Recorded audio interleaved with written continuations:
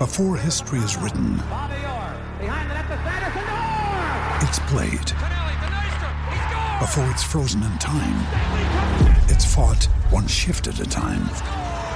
Before it's etched in silver, it's carved in ice.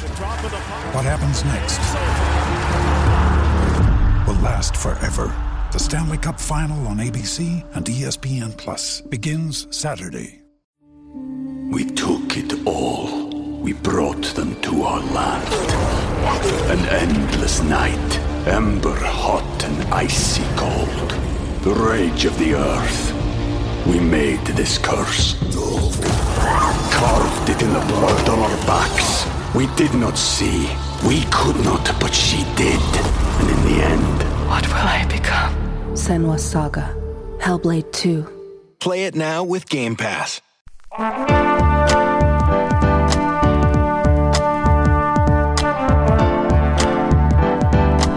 You're listening to the Co-Main Event Podcast. And now your hosts, Ben Folks and Chad Dundas. That's right. You're listening to another episode of the Co-Main Event Mixed Martial Arts Podcast. I'm Chad Dundas. That's Ben Folks. We're both longtime MMA journalists. And for nearly the last 11 years, we've been meeting here every week to break down all the action in the wild, weird, and occasionally wonderful world of mixed martial arts. Ben, in the interest of describing things as weird, this was a strange weekend in combat sports, as you had the UFC down there at the Apex for a fight night event headlined by Song Yadong's 5th round TKO win over Ricky Simon. But honestly, most eyes over the weekend were on BKFC, who put on a relatively high-profile event featuring a bevy of people that are recognizable to MMA fans. Mike Perry defeats Luke Rockhold. Eddie Alvarez defeats Chad Mendes. Ben Rothwell gets a win. Conor McGregor, for some reason, was on hand and was called into the BKFC ring, absconded with a BKFC belt that he took up there to jaw with Mike Perry. We will talk about all of that stuff on this show. Not every day that we spend a lot of time talking about BKFC on this podcast, because I don't know if it can be said that either you or I truly appreciate the bare knuckle fisticuffs. But we got no choice this week. It was the biggest combat sports thing of the weekend. So we'll spend a little time talking about that. We'll look ahead to next weekend's UFC 288, and we will spend a scant few minutes talking about this UFC fight night on Saturday night. I understand, though, Ben, that you conducted a very scientific social media experiment over the weekend. Yes, I did. Yes, I did, Chad. So what I decided to do was to basically do nothing at all and see what happens. To basically say, I'm not going to seek out any information on any of the fight sports happenings this weekend. I'm just going to go about my normal life, and I'm going to see what finds its way to me. Mm-hmm. Because we had that conversation on Friday's Power Hour about, holy shit, is BKFC the most interesting thing happening in combat sports this weekend, on a weekend where you had, another UFC fight night event. And I was like, let's just see. Because sometimes, ever since I got on my program of mostly not watching a lot of the UFC fight night stuff live, wait until Sunday morning, Sunday afternoon to catch up on it, so then I don't have to sit through all the filler. And for a time, the struggle was always, how hard do I want to try to avoid spoilers? Yeah. I want to just tell myself I'm not opening Twitter, I'm not opening anything until I have a chance to watch the UFC. And I went back and forth, tried a couple different approaches. This time I was like, I'm not doing anything different. Let me just see what I end up learning kind of against my own will. And let me tell you, it was kind of incredible, because I felt like I learned everything about what happened at BKFC and nothing about what happened at the UFC fight night. It just felt like I managed to go through my normal life. Granted, it's not like I was sitting there Saturday night on Twitter the whole time. Like, I had social engagements and whatnot that I was going about my daily life doing. But I realized at some point Sunday where I was like, holy shit, I don't even know who won the UFC Fight Night main event. I didn't have to avoid spoilers. They just avoided me. Yeah. Wow. And I had to go look at, I did not know who won until I went and looked it up on ESPN Plus and watched the fight. And it was just like, okay, that feels kind of significant, because it felt like if people had been talking about it, then I would have not been able to miss it. It would have got there to me the same way all the BKFC stuff, because not only did I know who won these fights, but I was like, oh shit, Conor McGregor was there? Oh shit, Luke Rockhold lost via broke-ass tooth? Oh, oh shit, Ben Rothwell won, but as often happens in a BKFC fight, you wouldn't know that just by looking at his face. Great. All that kind of stuff managed to very easily filter down to me, and yet not even basic info on the UFC Fight Night did. Which tells you, it seems like that there's maybe a little bit of a shift in how people perceive some of these. Yeah, and what's amazing about that is that your social media experience is curated to, I assume, have a ton of MMA journalists and MMA news gatherers represented in your follows. So it's that and hentai. It's a lot of hentai, but those two things, and there's more crossover than you'd think. But yeah, that's the thing, is that you would think I would just find out about just because of how many UFC beat writers and stuff I follow on Twitter. But it felt like the BKFC shit was what people were more interested in and more interested in talking about. Yeah. Well, that is an interesting point, and I think it's going to come up later as we continue to talk this week about this big night for BKFC and maybe a somewhat quiet night in the world of mixed martial arts. Before we get into any of that, though, remember, you're listening to the Co-Main Event podcast proper. This show drops for free every Monday afternoon in your timelines and podcast libraries.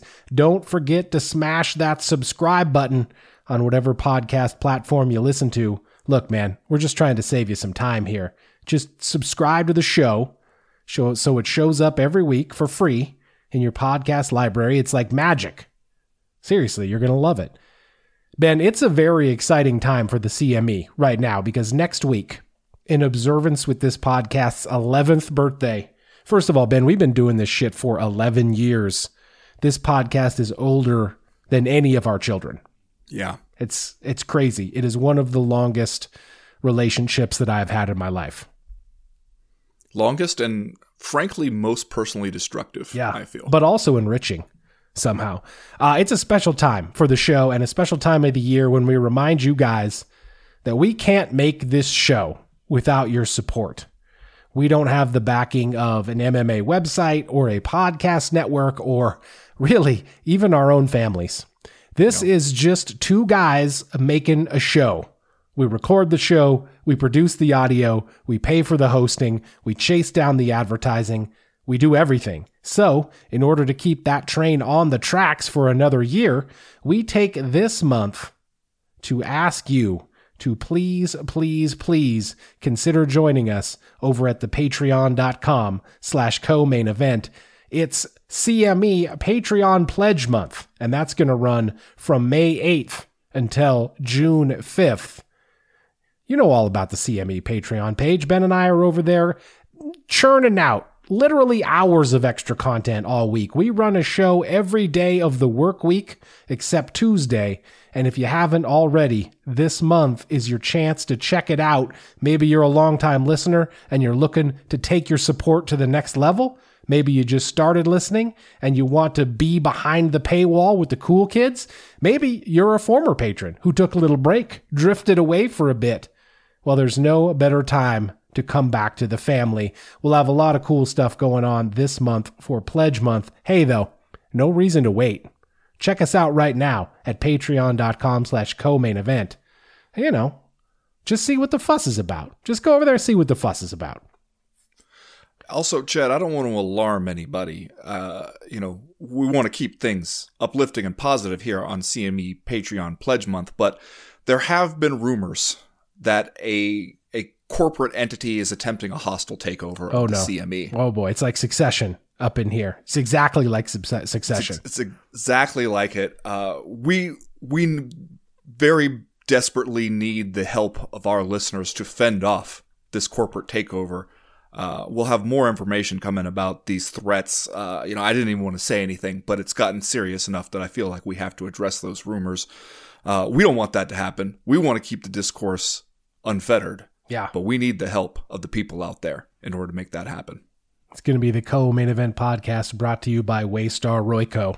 Any week now. Remember, we got music this week from CME listener and beloved patron Doug Ty, a.k.a. Spider Fighting. He describes his music as instrumental beat music that straddles the non-existent line between aging indie dork and backpack boom bap. Backpack boom bap. And I think it's pretty cool. If you like what you hear from him on the show, you can check out more over at soundcloud.com/spiderfighting. That's all one word, spider fighting. 3 rounds as usual this week in the Co-Main Event podcast. In round number 1, it was almost certainly the biggest weekend in BKFC history. And that's not necessarily a sentence I thought I'd ever say on this podcast.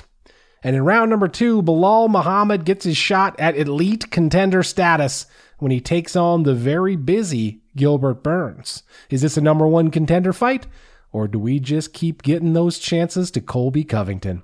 And in round number 3, the former king returns. The man who never lost the belt, Henry Cejudo, comes out of his kinda, sorta, maybe worked himself into a shoot retirement to take on Aljamain Sterling. Woo! It's gonna be a doozy. All that plus Are You Fucking Kidding Me and Just Saying Stuff. But first, like we always do about this time, let's do a little bit of listener mail. Listener mail. First piece of listener mail this week comes to us from our guy Darkwing Duck, who writes, last night at the Apex, the number 9 bantamweight beat the number 10 bantamweight, or something like that. I honestly didn't take the time to double check the numbers because, let's be honest, it doesn't really matter. In the main event of another UFC fight night that almost certainly nobody watched. Guys, we're getting dangerously close to if a tree falls in the woods territory here. How long can this go on before the whole thing falls apart?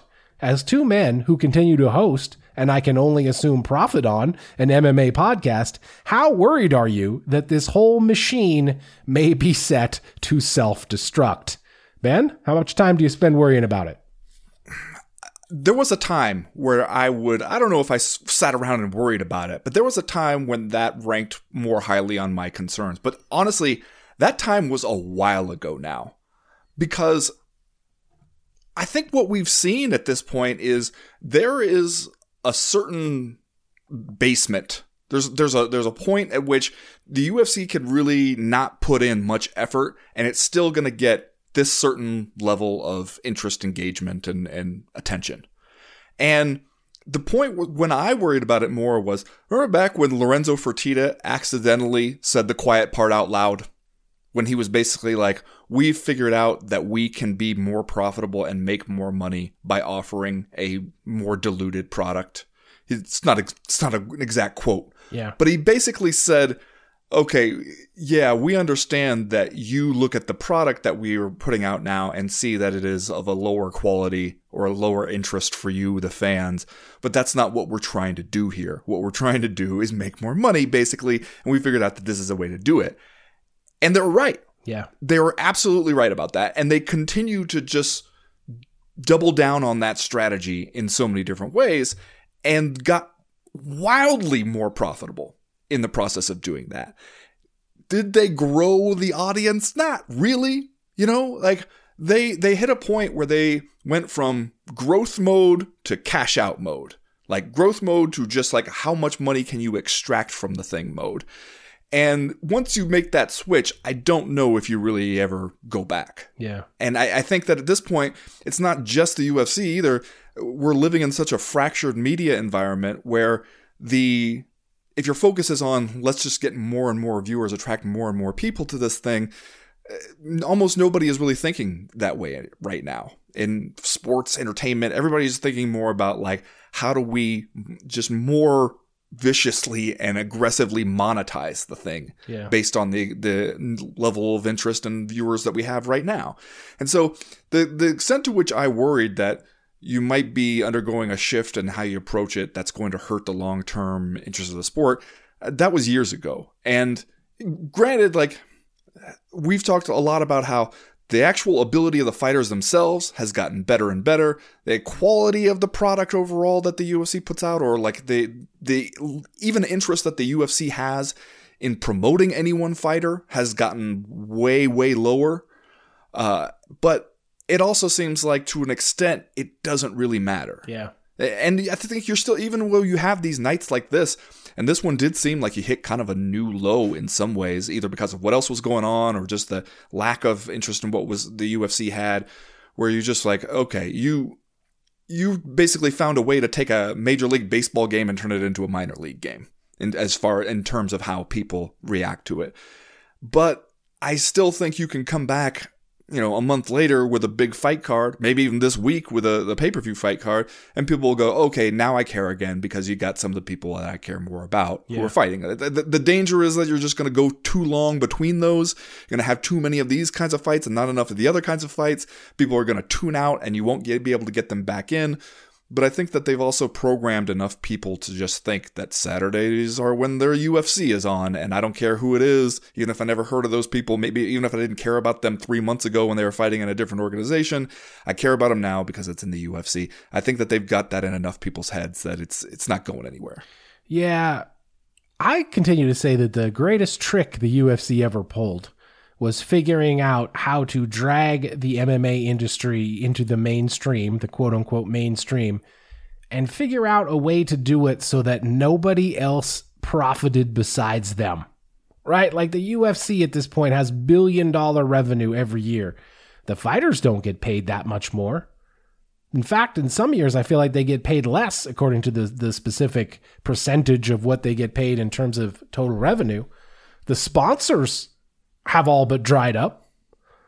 The media is decimated, barely exists anymore. And here's the UFC just turning the crank and spraying money everywhere around the UFC offices. In my opinion, it's the dominant storyline in MMA over the last decade. And I've said this before, but I kind of don't understand why it doesn't get more attention in the MMA media sphere. And maybe it's just because it's such a big picture story. Like you kind of have to view it from 30,000 feet in order to talk about it. And maybe it's because it's just essentially and arguably the dominant storyline in all of professional sports over the last decade or so.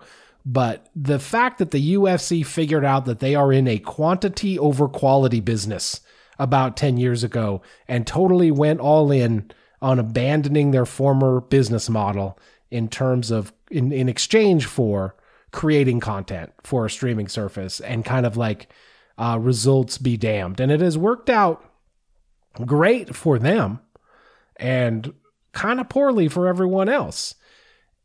And, if you are just interested in watching two guys fight, any two guys, then this is a great time for you, man. And I don't know that there's any better example of that than Song Yadong taking on Ricky Simon on Saturday, which, as Darkwing Duck pointed out, was something like the number 10 versus the number 9 bantamweight in the world, fighting for slippery stakes at best, slippery undefined stakes at best.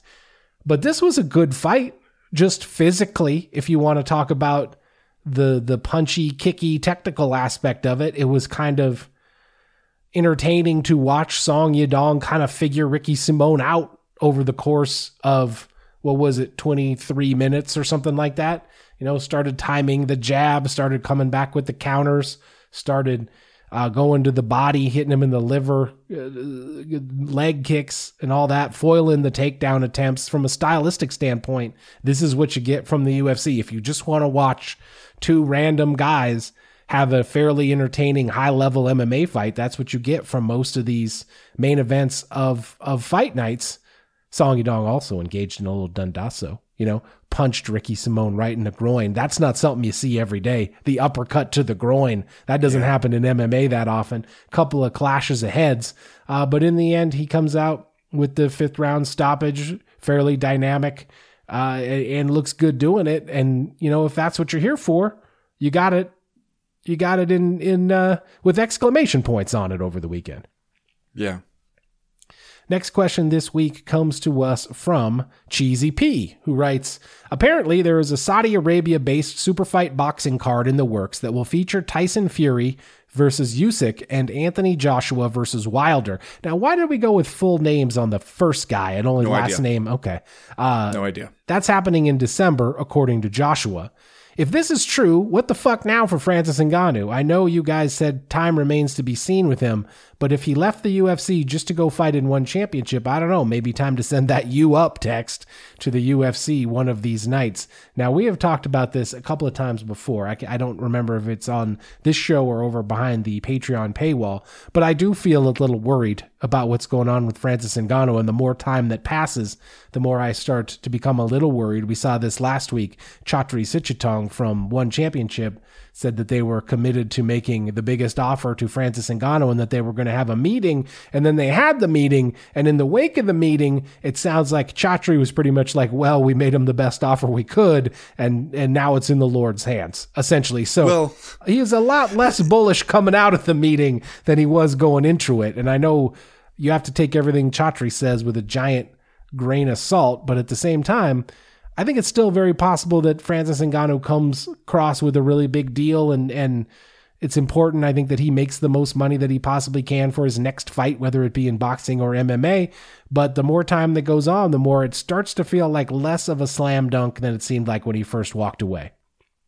Well, the thing where Chatri came out today, and it seemed like doing a little bit of grandstanding and trying to get yourself some headlines and maybe like present things in a certain mode when you know you're not going to manage to sign Francis Ngannou. He made a big deal about we are withdrawing from the Francis Ngannou sweepstakes, essentially. Yeah. And according to what I saw from Ariel Helwani, where he was saying basically that like it sounds like maybe Francis Ngannou has a verbal commitment to somebody and that entered into the negotiations with one and told them, okay, look, here's what seems like it's going to happen for me. Here's where I'm at. And they basically, here's the quote. I think Chatri wanted to do a deal with Francis, is my understanding, came to the realization that he can't do a deal with him because he had this verbal commitment. He's very close and could even be signed this week. He tells me that and this is the MMA side of his deal, there's an MMA component and a boxing component. And so maybe One Championship was like, okay, we're not going to win this Francis Ngannou bidding war, but let's make it look like it was our idea. Yeah.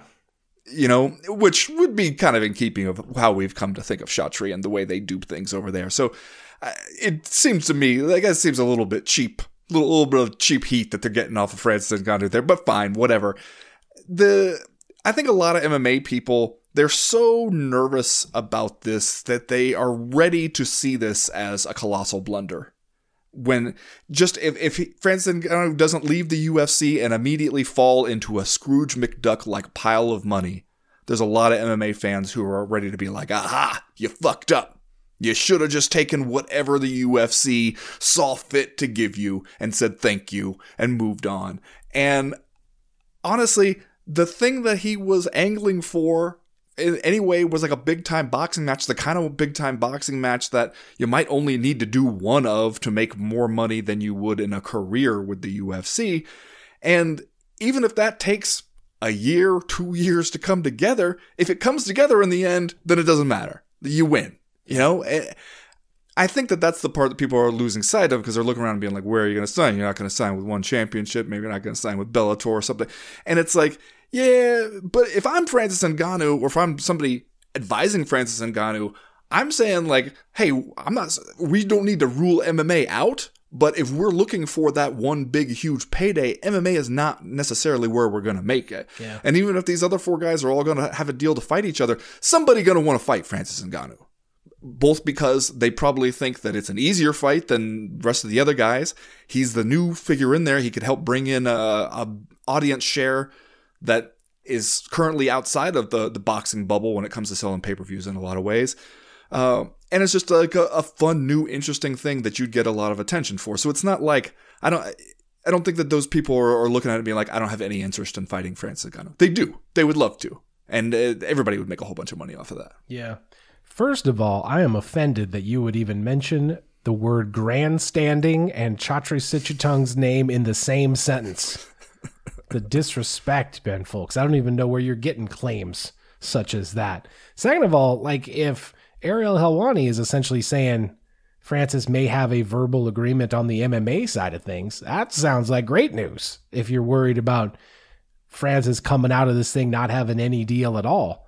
And if it ain't ONE FC, doesn't seem like there are a lot of other options besides a couple that we could count easily on one hand. So that might give us a bit of a clue as to what he is thinking. Second of all, the idea that maybe there is some Saudi money coming into boxing doesn't seem like a terrible thing for Francis either. Oh, now there's a bunch more money floating around. That seems great. And as you said, if we have this mega card, if this actually happens, you know, a couple of those guys are going to win and a couple of those guys are going to lose, and everybody's going to be looking for something to do after. So yeah. I agree that it's, you know, maybe rosier than I had first thought. Next question this week. Oh, no, go ahead. Go ahead. I don't want to cut you off. I don't need to cut you off. You go say your piece there, brother. I just feel like people just need to calm down a little bit. Like if they're worried that Francis Ngannou has fucked up, left the UFC, and is now just going to be riding the rails, essentially, like going from town to town. Like, does anybody here have an MMA promotion that I could fight for? My price has come way down. Like, I just don't worry about it. I don't think that's going to happen. Yeah. You know? I mean, you can really see the UFC loyalists out there too when this topic comes out. It's pretty easy to pick them out of the crowd. Next question this week comes to us from I'm the dude playing a dude disguised as another dude. Mm-hmm. Okay. And this one classic Tropic Thunder reference. This one is going to segue us into our round one discussion about BKFC. We also have some other emails coming up that we're going to sprinkle into the rounds here from some listeners that I just thought would work better that way. But here's what I'm a dude playing a dude disguised as another dude says. You keep talking like I'm going to like it, but nope, I just can't stomach bare-knuckle fighting. Is it just me, or do the fighters look way more fucked up after a BKFC fight versus any other MMA fight? Chad Mendes and Eddie Alvarez look like they just got into a fight with a lawnmower and lost. I don't know how a career in this can be sustained for a long period of time, so why do former fighters and now former UFC champs think this is the way to end a career? Am I wrong to think we really shouldn't be encouraging this? Please discourse. Now, I don't know if he means us specifically, or if this just is an open-ended rhetorical address to the fight sports community at large. Because I feel like that we have been pretty upfront, especially me, about saying not crazy about the bare-knuckle fighting. We went to see some of it live in Great Falls, and my main takeaway was that not only is it kind of gross, but it's also really hard to see what's happening in the actual fights because, you know, it's fast and furious boxing action. You can't really, they get into these wild exchanges. You can't really tell if anybody got hit. And then the next thing you know, somebody's leaking. Somebody's got blood coming out of their eyebrow. So from a spectator standpoint, it's not totally my thing. We also discussed, though, last week, Ben Rothwell, I think, raising some at least debatable points about whether or not MMA or bare knuckle fighting was safer. He seemed to think BKFC is safer than MMA in some ways. He is also now a bare knuckle fighter, so perhaps he has a reason to make that case. But he may be onto something that you look more cosmetically fucked up after a BKFC fight because, again, you don't have gloves on your hands. But remember, gloves were not designed to protect your face or your brain from trauma. They were designed to keep your hands from breaking so that you can fight longer, and they prevent superficial cuts. In BKFC, you get cut, you get dinged up, but who knows what's happening from a brain trauma standpoint. I realize we are probably splitting hairs, and we start talking about which combat sport is safer. Yeah. But it's all relative. And then, the other addendum to that is that I don't think anybody's trying to make a long career out of BKFC, regardless of what they might say publicly. I think they're all thinking, we can make money doing this. And there's been some people saying that they are making more money fighting in BKFC than they did in the UFC. And that's why you would see guys thinking that they would end their careers doing this. Yeah.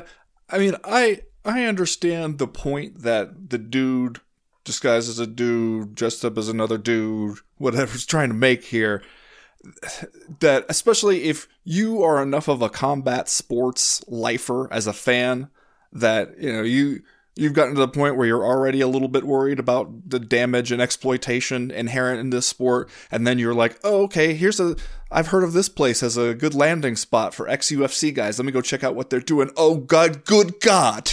They all look like a fucking monster movie by the end.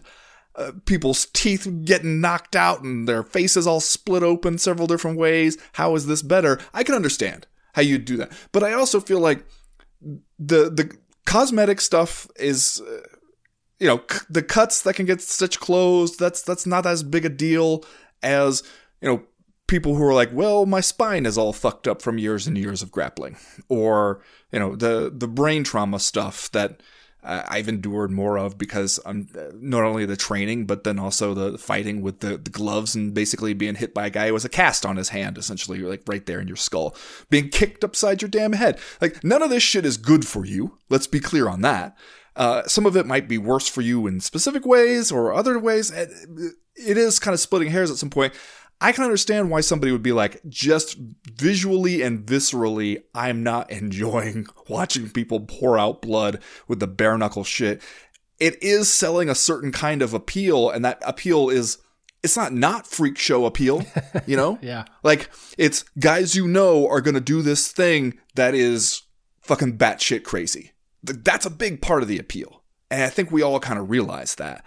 And when you're watching it, it does feel like a more extreme version of the fight sports that you kind of have gotten used to, and that maybe, would be really shocking to you if it was the first time you saw somebody get kicked in the face. But you've seen it so many times that it doesn't have an effect on you anymore. But then you go and you watch these guys where their hands, their bare fists are clearly coated in each other's blood, and they're still flinging them at each other's face. That's still shocking because we have not seen a ton of that yet. But I don't think that necessarily means that it is significantly worse for you in the ways that really matter.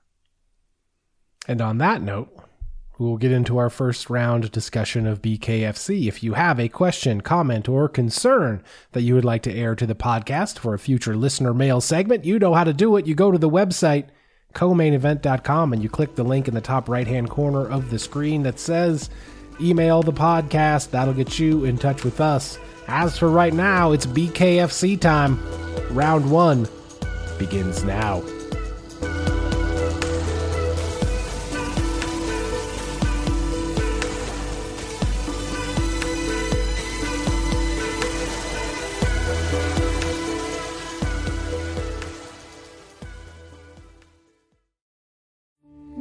We took it all.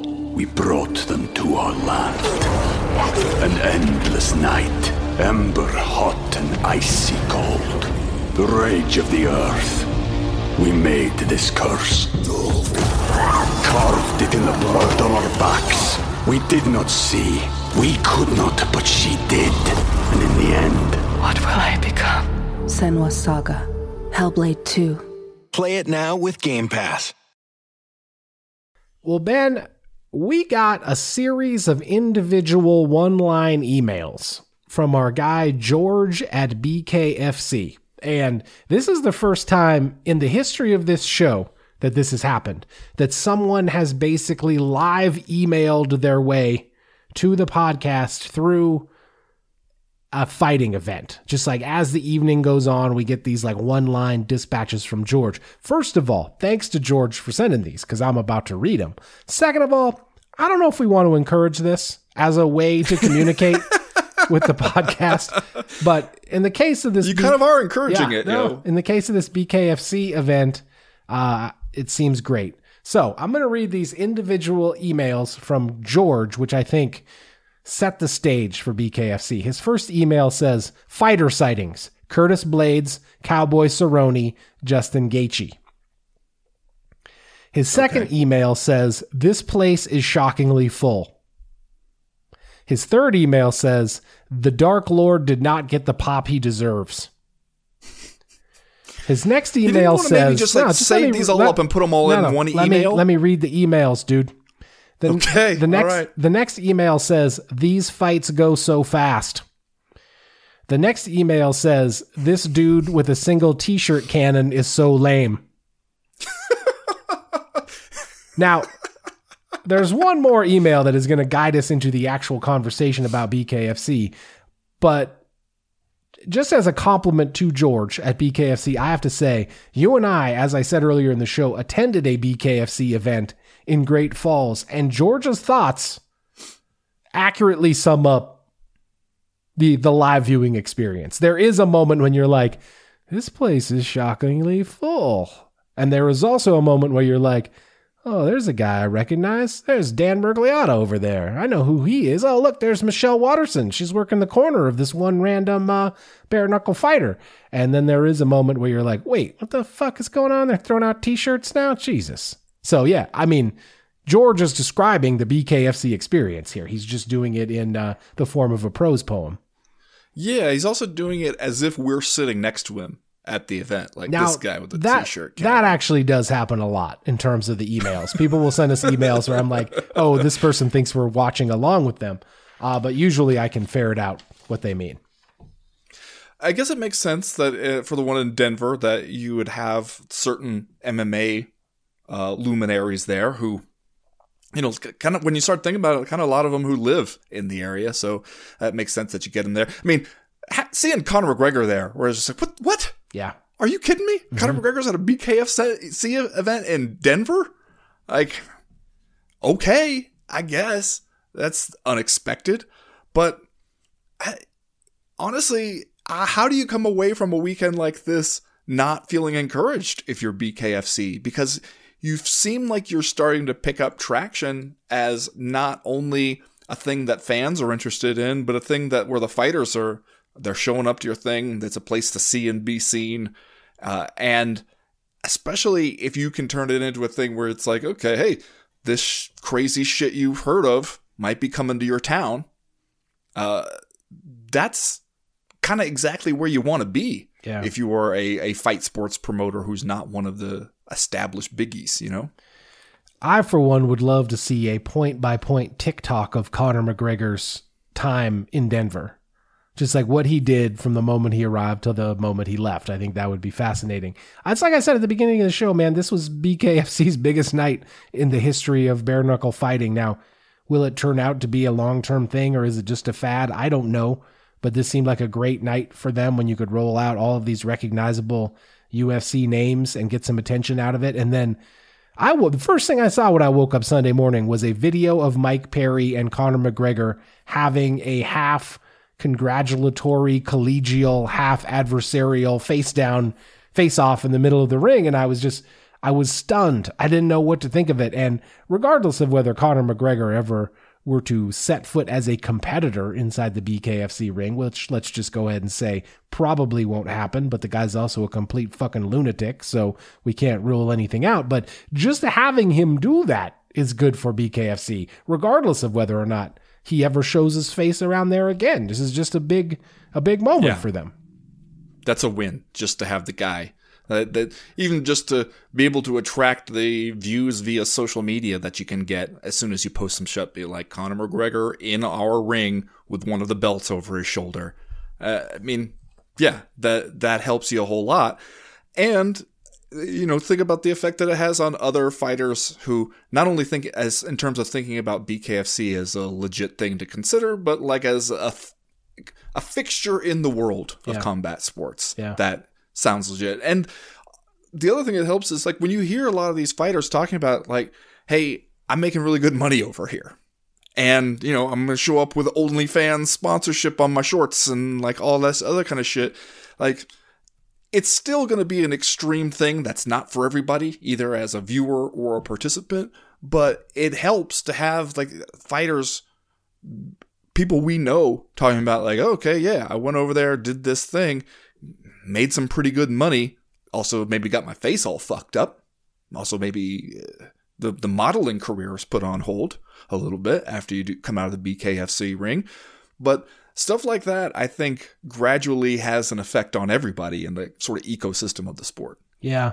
Well, you know who else got a big win aside from BKFC itself? That would be Mike Perry, because not only does he defeat Luke Rockhold via chipped tooth in their BKFC fight, but then he has the face-off with Conor McGregor, which is also great for Mike Perry. He reveals after the fight, this was the last bout on his contract.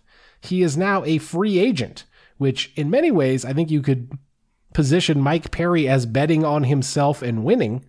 And the question is, what does this do for him? Is he able to garner a bigger contract for some bare knuckle organization? Does he go back to MMA? Can he become a legitimate boxer? So I don't know. Unexpectedly, at least to me, it feels like Mike Perry might have a lot of options. And I'll be real frank. If I'm BKFC, I'm trying to keep that dude. Because Mike Perry is like the living, walking personification of what your whole shit is. And you should try to keep him around. And when you watch him in this fight with Luke Rockhold, you're like, man, Mike Perry was always a bare knuckle boxer. We just didn't know it. Maybe he didn't know it. Yeah. Like he is the just living embodiment of everything that BKFC is and can be. And especially you see him in a fight with somebody like Luke Rockhold, or you saw him in that fight with MVP where you're like, I'm not convinced that you're a technically better fighter than these other guys, but you are absolutely made for the insane world of BKFC because it fits his style, especially with the sort of small space that they have to work in there. Doesn't really seem to mind getting hit in the face. It seems like, okay, if we just turn it into a contest to see who cares more about their physical bodies and protecting them, it won't be me. Yeah. It won't be me taking out my mouthpiece and being like, my tooth is all fucked up, I want to go home.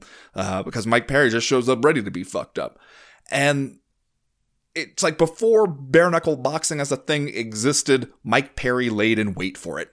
He's just like a dormant sleeper cell waiting to be activated. And so, yeah, I would think that they would want to make a deal with him. I want to spare a moment to give a shout out to the big homie, the Dark Lord, Ben Rothwell, who remains underappreciated when it comes to cutting a post-fight promo. Yeah, he does. You know? He really does. He's going to get on the mic, start talking to Alan Belcher, and he's just like, okay, yeah. Like, that guy, there's a guy who has spent some nights in front of the bathroom mirror thinking about what he's going to say. Yeah. Not just going to go up there, I'll take whoever they give me, happy to be here. No.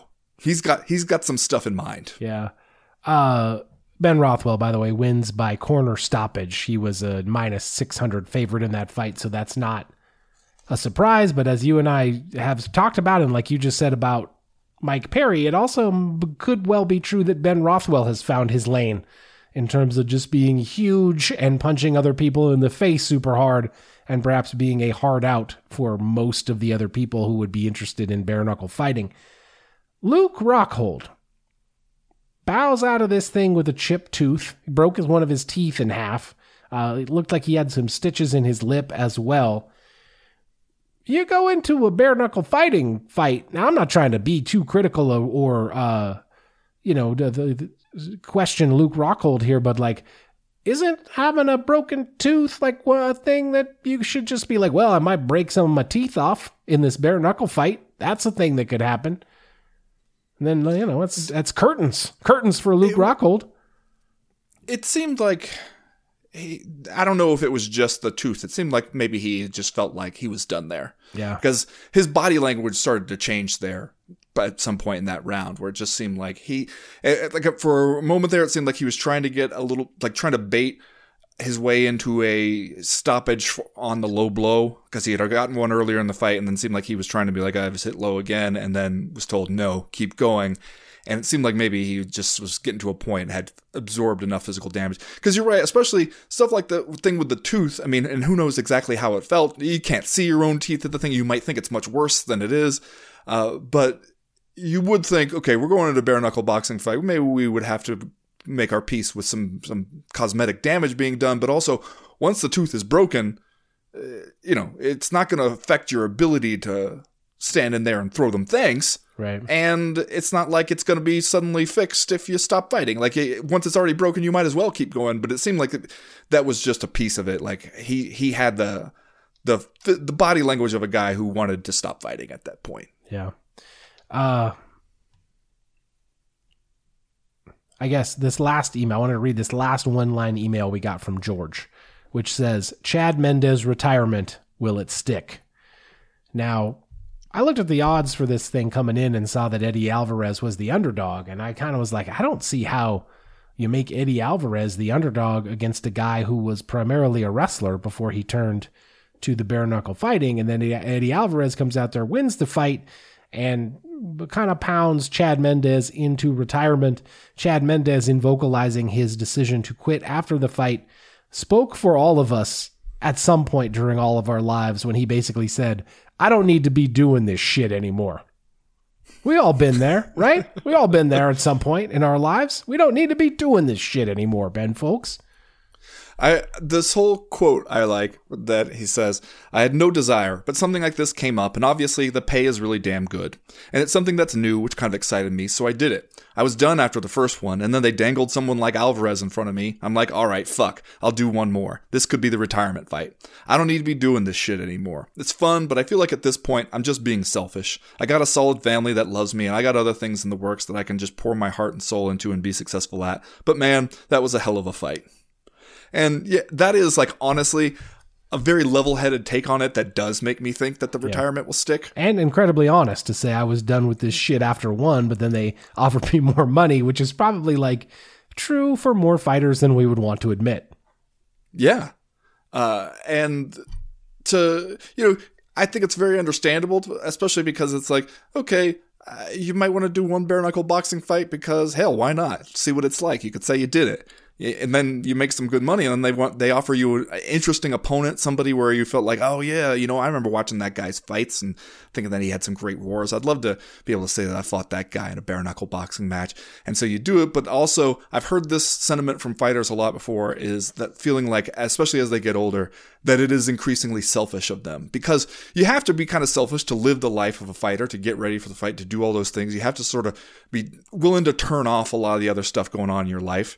And that is, especially when you get to a point where you have family, you have other people who care about you, it can start to feel unfair to them. Not only because the time you have to spend focusing just on yourself, but also the increased risks that you're going to do some major damage to yourself. They're going to worry about you, all that stuff. And if you don't absolutely need to do it, if you do have other options, I could see how you start to feel like, you know what, this, at a certain point, I can no longer justify continuing to do this. Yeah. And years, like he mentions how he started wrestling at 5 years old. Even if you start out with a ton of fire for combat sports, at a certain point, it gets sort of just ground out of you just from years in the meat grinder of a sport. Are you saying that at some point you start to think, I don't need to be doing this shit anymore? I don't need to be doing this shit anymore. I feel like we owe it to our listeners to move on from the topic of bare knuckle fighting. But one question I would ask before we go on to this other stuff is, where are they getting this money from? Man, we got all these fighters coming out here talking about, oh, they're paying us more than the UFC, et cetera, et cetera. Like, where? I mean, this is probably the cardinal sin of combat sports, is to ask this question of any promoter ever. Where are you getting all this money, man? Where's all this money coming from? I assume Waystar is a heavy investor. Okay. Well, and then we're in good company then. All right, let's do Are You Fucking Kidding Me? And we will move on to round number 2. Ben, we talked about this on the Power Hour last week, but I just got to reiterate another Are You Fucking Kidding Me? The New York Times found out about Hasbullah. Mm-hmm. And we went ahead and cranked out, probably a 2,500 word feature on the phenomenon of Hasbullah. But that, by the way, features a direct quote from your boy Ben Folks, longtime MMA journalist and podcaster, as he is referred to by the Gray Lady, one of the world's largest news gathering organizations, out here quoting Ben Folks. This is what we talked about on the Power Hour, though, but like, this is like a Michael Corleone Godfather 3 moment where we're like, I thought we were out of the Hasbullah business and they keep pulling us back in. How is it that every time we as the combat sports MMA community feel like we have gotten to the end of something, that is when the mainstream media is suddenly like, oh, hey, there's this guy that everyone thinks is funny because he's tiny and it's really cringe, but also some people love it. Like, are you fucking kidding me? Just like, let us process our grief from the Hasbullah experiment and let's go on with our lives. We don't need the mainstream exposés at this point. Fucking kidding me? Are you fucking kidding me? Chad, for my Are You Fucking Kidding Me this week, I am just going to read to you a headline, followed by a couple snippets from the article itself. This one I'm reading over on MMAfighting.com from the big homie Damon Martin. The headline is, Endeavor CEO, UFC owner Ari Emanuel paid over $19 million in 2022 as company touts record revenue. Endeavor CEO and UFC owner Ari Emanuel took home just over $19 million in salary and bonuses for 2022 after previously earning an eye-popping $308 million payout in 2021 when the company went public for the first time. According to this SEC filing, Emanuel took home $4 million in flat salary in 2022 with another $8.2 million paid in bonuses, along with $6 million in non-equity incentive compensation and $868,011 in, quote, other compensation. The astronomical amount paid in 2021 was due to a one-time stock grant tied to the company's initial public offering. So, I'm just saying, happy May Day for one thing, and are you fucking kidding me?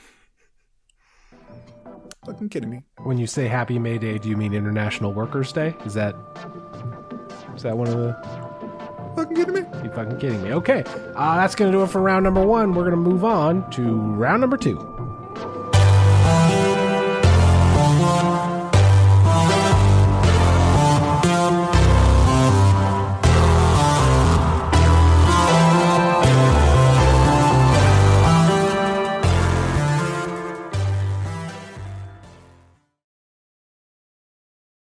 Well, Chad, over in the 170-pound division this week, we have ourselves what could be a very important fight for the title picture, or could be one of those fights that we're just saying is a very important fight for the title picture until it's over.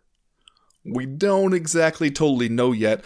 We do know that Bilal Muhammad, lest you forget the name, gonna go in there, gonna fight Gilbert Burns, who is making kind of a quick turnaround, just beat Jorge Masvidal last month.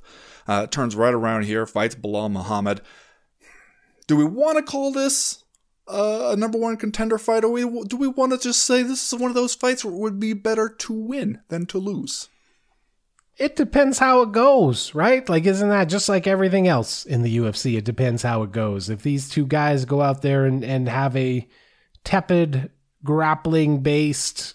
This is a 5-rounder, right? Didn't we say we're doing 5 rounds, even though it's the co-main? If we go 25 minutes, dominated by trying to find a better position on the ground, then it is probably dicey as to whether or not it actually turns out to be a number one contender fight. If we go out there and let it all hang out on the feet and give the UFC the kind of fight the UFC likes, maybe then it becomes a number one contender fight, or at the very least a hang-around kid, maybe cut the weight if anybody gets injured at the next title fight you are in. You're the backup kind of a thing.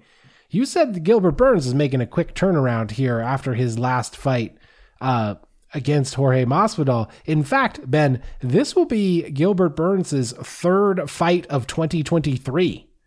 And here we are, May 1st, not even halfway through the year. And Gilbert Burns has more fights than some guys will probably have during the entire calendar year. Bilal Muhammad has not fought since October of 2022. So Gilbert Burns kind of off to a blistering pace here to begin the year. And it kind of seems like maybe he's doing a Chad Mendes where they keep offering him money.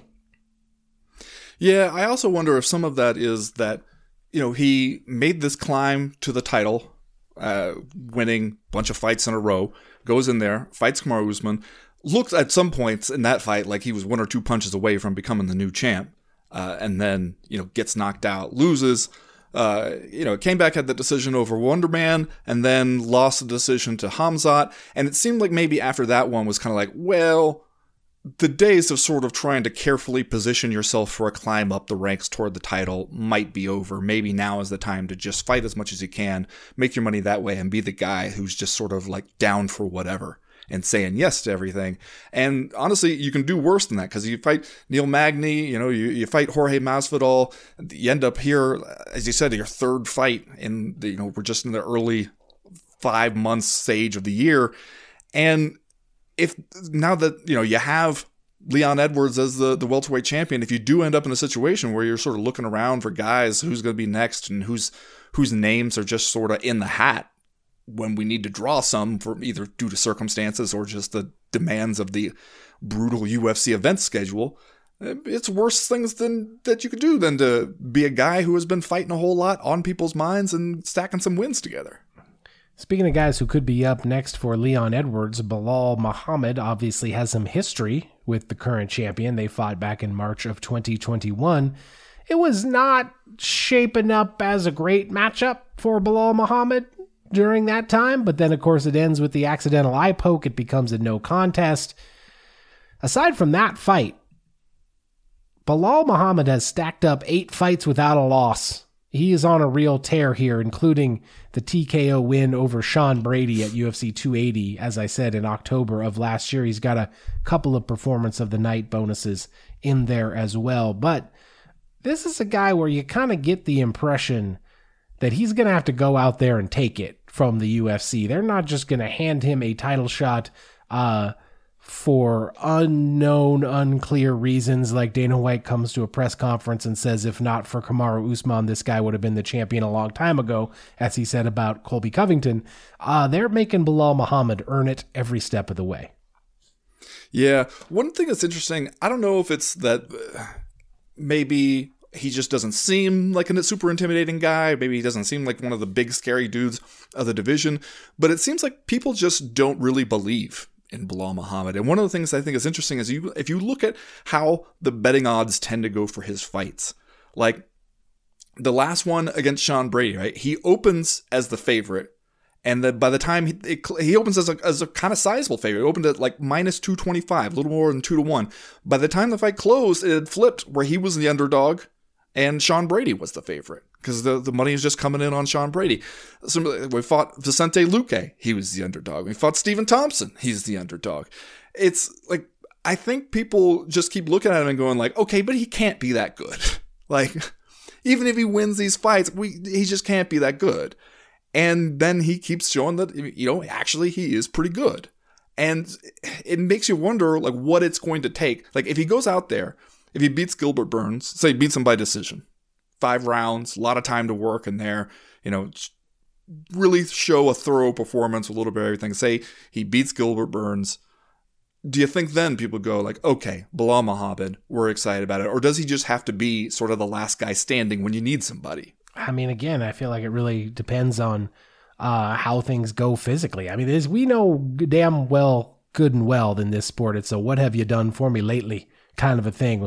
It is, MMA may be the sport most affected by recency bias. Whatever the last thing that we see is the greatest thing we've ever seen in our lives, and that's the person who has to get the title shot. But, like I said, Bilal Muhammad seems to have like an easy marketing chip behind him against Leon Edwards, if that's who he was going to fight, to be like, look, man, these guys tried to do it once before and it ended in this no contest, and now he's won 8 fights and they're going to do it again, and et cetera, et cetera. In terms of like people not believing in him, do you think it's because he's too nice? Because Bilal Muhammad, he's one of the guys in this sport that has really embraced social media. It seems like he is very good at getting you'll excuse the pun, his name out there. Seems to be doing a good job with that. Does he come off as like too affable? Is he too jokey? Is it too much of the silly little guy energy, or like what's happening here?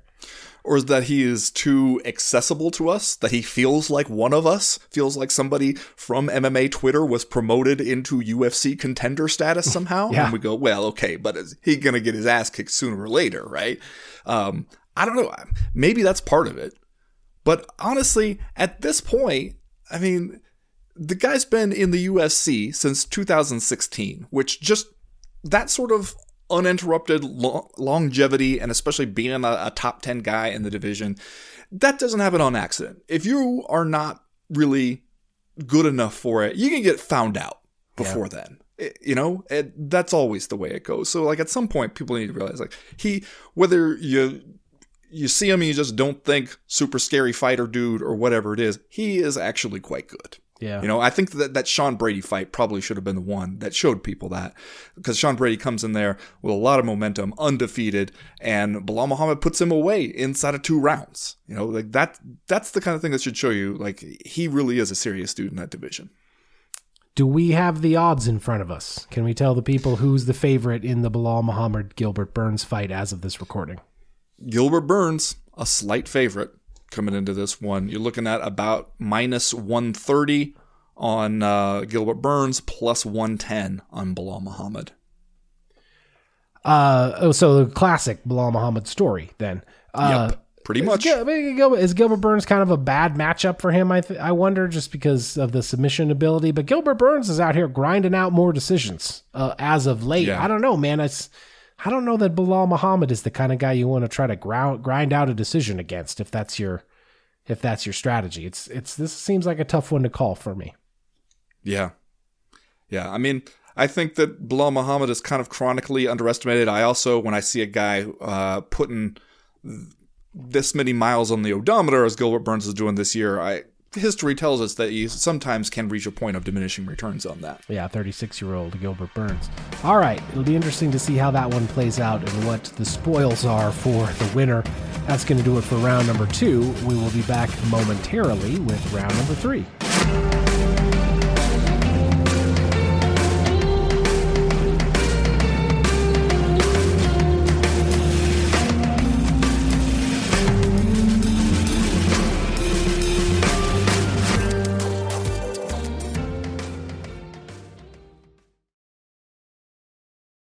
Well, Ben, the competitive fire inside Henry Cejudo will not die.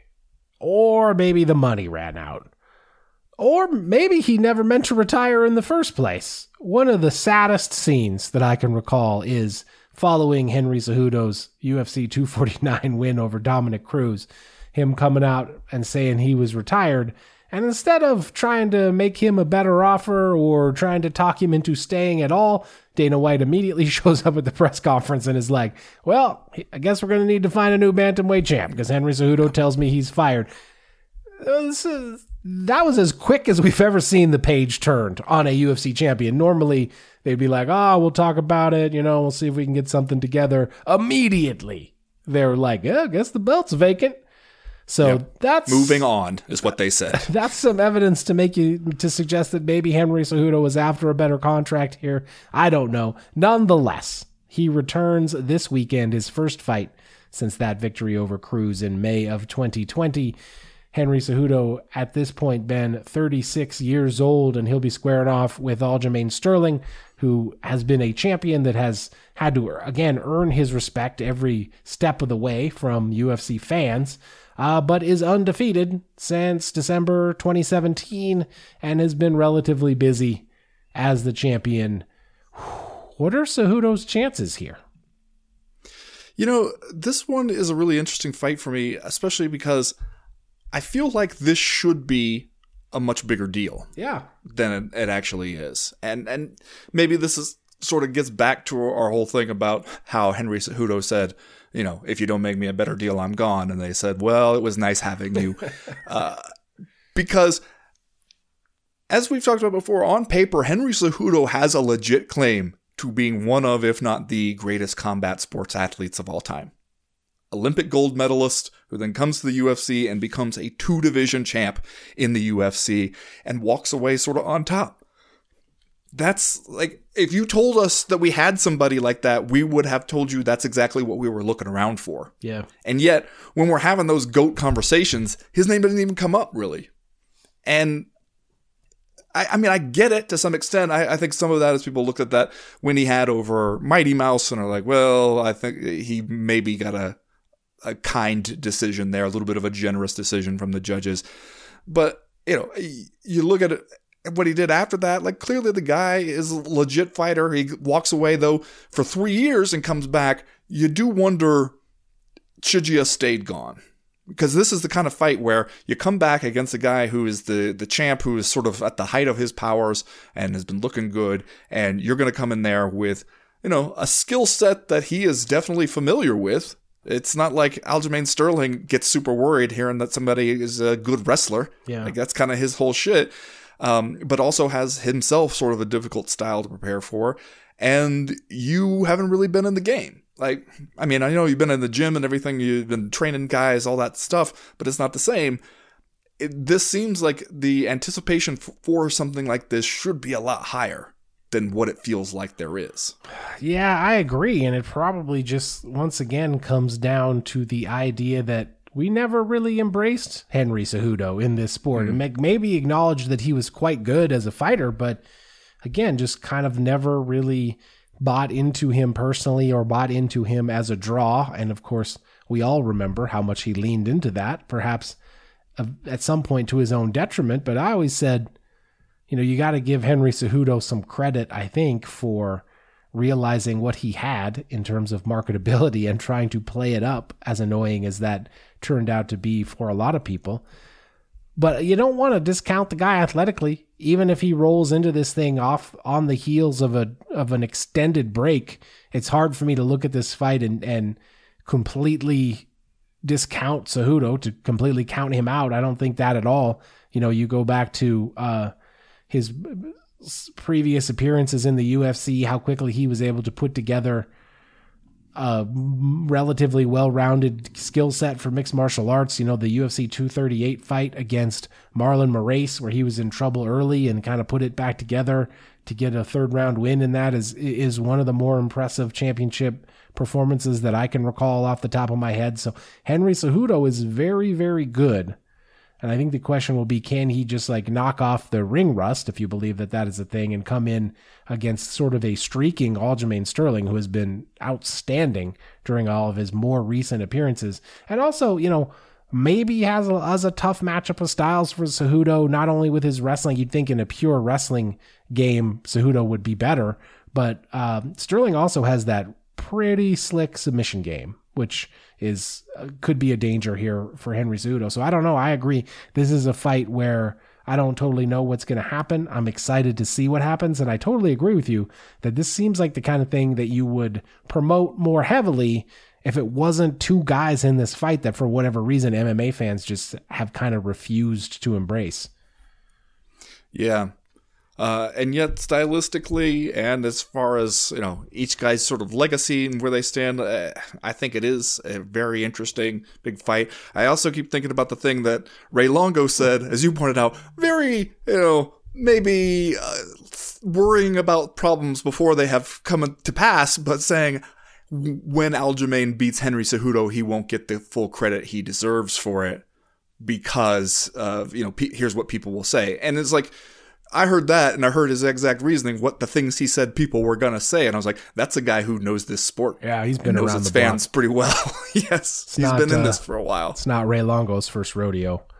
But it also would not be a news flash. It would not be the first time Aljamain Sterling had not gotten the credit he deserves. That's kind of been the story of his career at every turn up to this point. Yeah. What are we doing odds-wise here?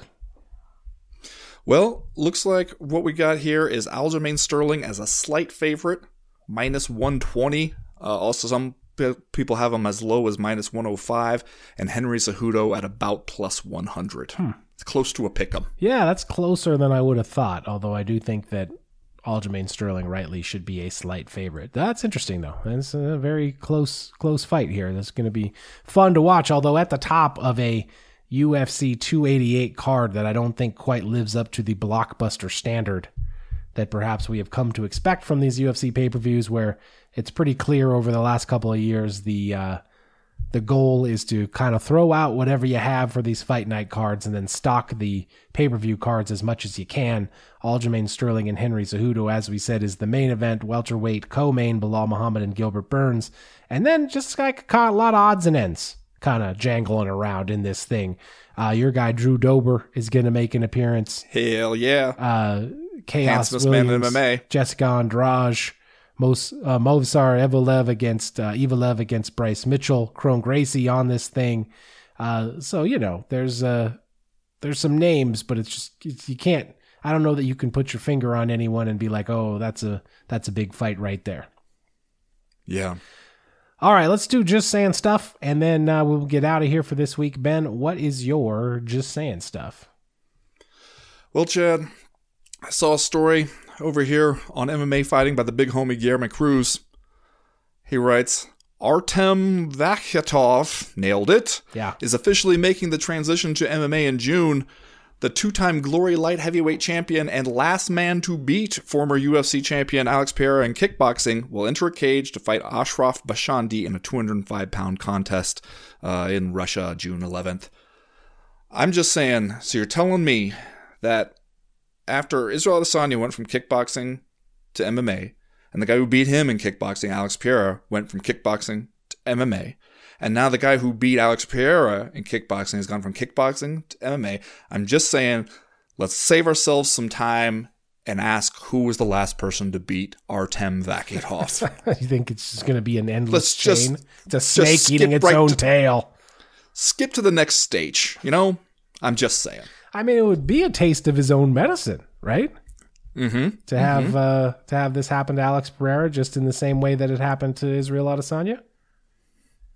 Just, if this is what we're doing, fine. Let's all just go right down the list. Go right down the somebody's fight record in kickboxing and just be like, okay, do we have to show up at this guy's gym and be like, are you ready to do MMA yet? I'm down. I guess, man. I don't know. Well, Ben, did you see Arina Alexieva this weekend? She went out there and got a win at this fight night event on the undercard, defeated Stephanie Egger in a fight that was a 140-pound catch weight after Alexieva missed weight. Did you see what we got going on here with Arina Alexieva?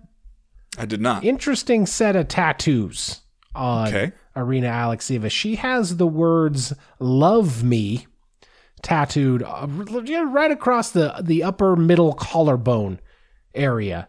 The area where you would normally get no regrets tattooed on your body. She's got kind of like block letters, a slight serif. It says "Love Me" across the front. She has got on her right shoulder the two fingers touching from, what is it? The Sistine Chapel. The God reaching out to create life, basically. Yeah, and it's superimposed over a breaking red heart. And then it seems like maybe we got some tattoos that maybe we had removed. Anyway, I don't want to get sidetracked because that's not even what the Just Saying Stuff is about. Her nickname, Ben, Arina Alexieva's nickname is the Russian Ronda Rousey. That's her nickname. To which this week I'm just saying, you know how we frequently ask the question of whether or not these fighters and frankly rappers ever watched the end of Scarface? You know how maybe we wonder, like maybe they turned it off halfway and they're like, oh, and just I bet everything turned out great for Tony Montana. Seemed like he was riding high there about the middle of the movie. I assume happily ever after. Everything just kept getting better and better. Maybe Arina Alexieva only saw the beginning of Ronda Rousey's career. And she was like, well, she must still be the champ, undefeated, probably going down in history as the greatest of all time. I'll go ahead and call myself the Russian Ronda Rousey. Just saying. And I don't know. Just saying. I don't think you ought to be able to do that. No, I agree. It's kind of a weird choice. Yeah. She also apparently hit the Conor McGregor Billy Strut walk after a recent win. So all this tells me she's just a casual. You know what I mean? She's got the Conor McGregor walk.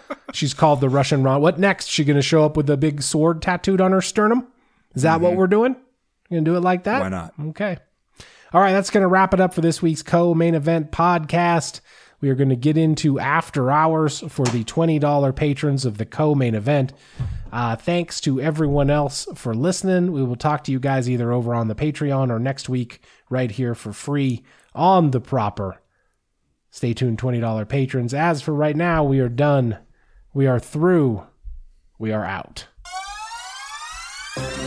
Ben, how much sleep did you get last night after the Seattle Kraken stormed to victory over the Colorado Avalanche? Chad, I was buzzing. I was buzzing hard in here. Hooting and hollering. When that clock ticked all the way down and I realized, holy shit, the Kraken Dunn did it. Yeah, these beautiful sons of bitches pulled it off.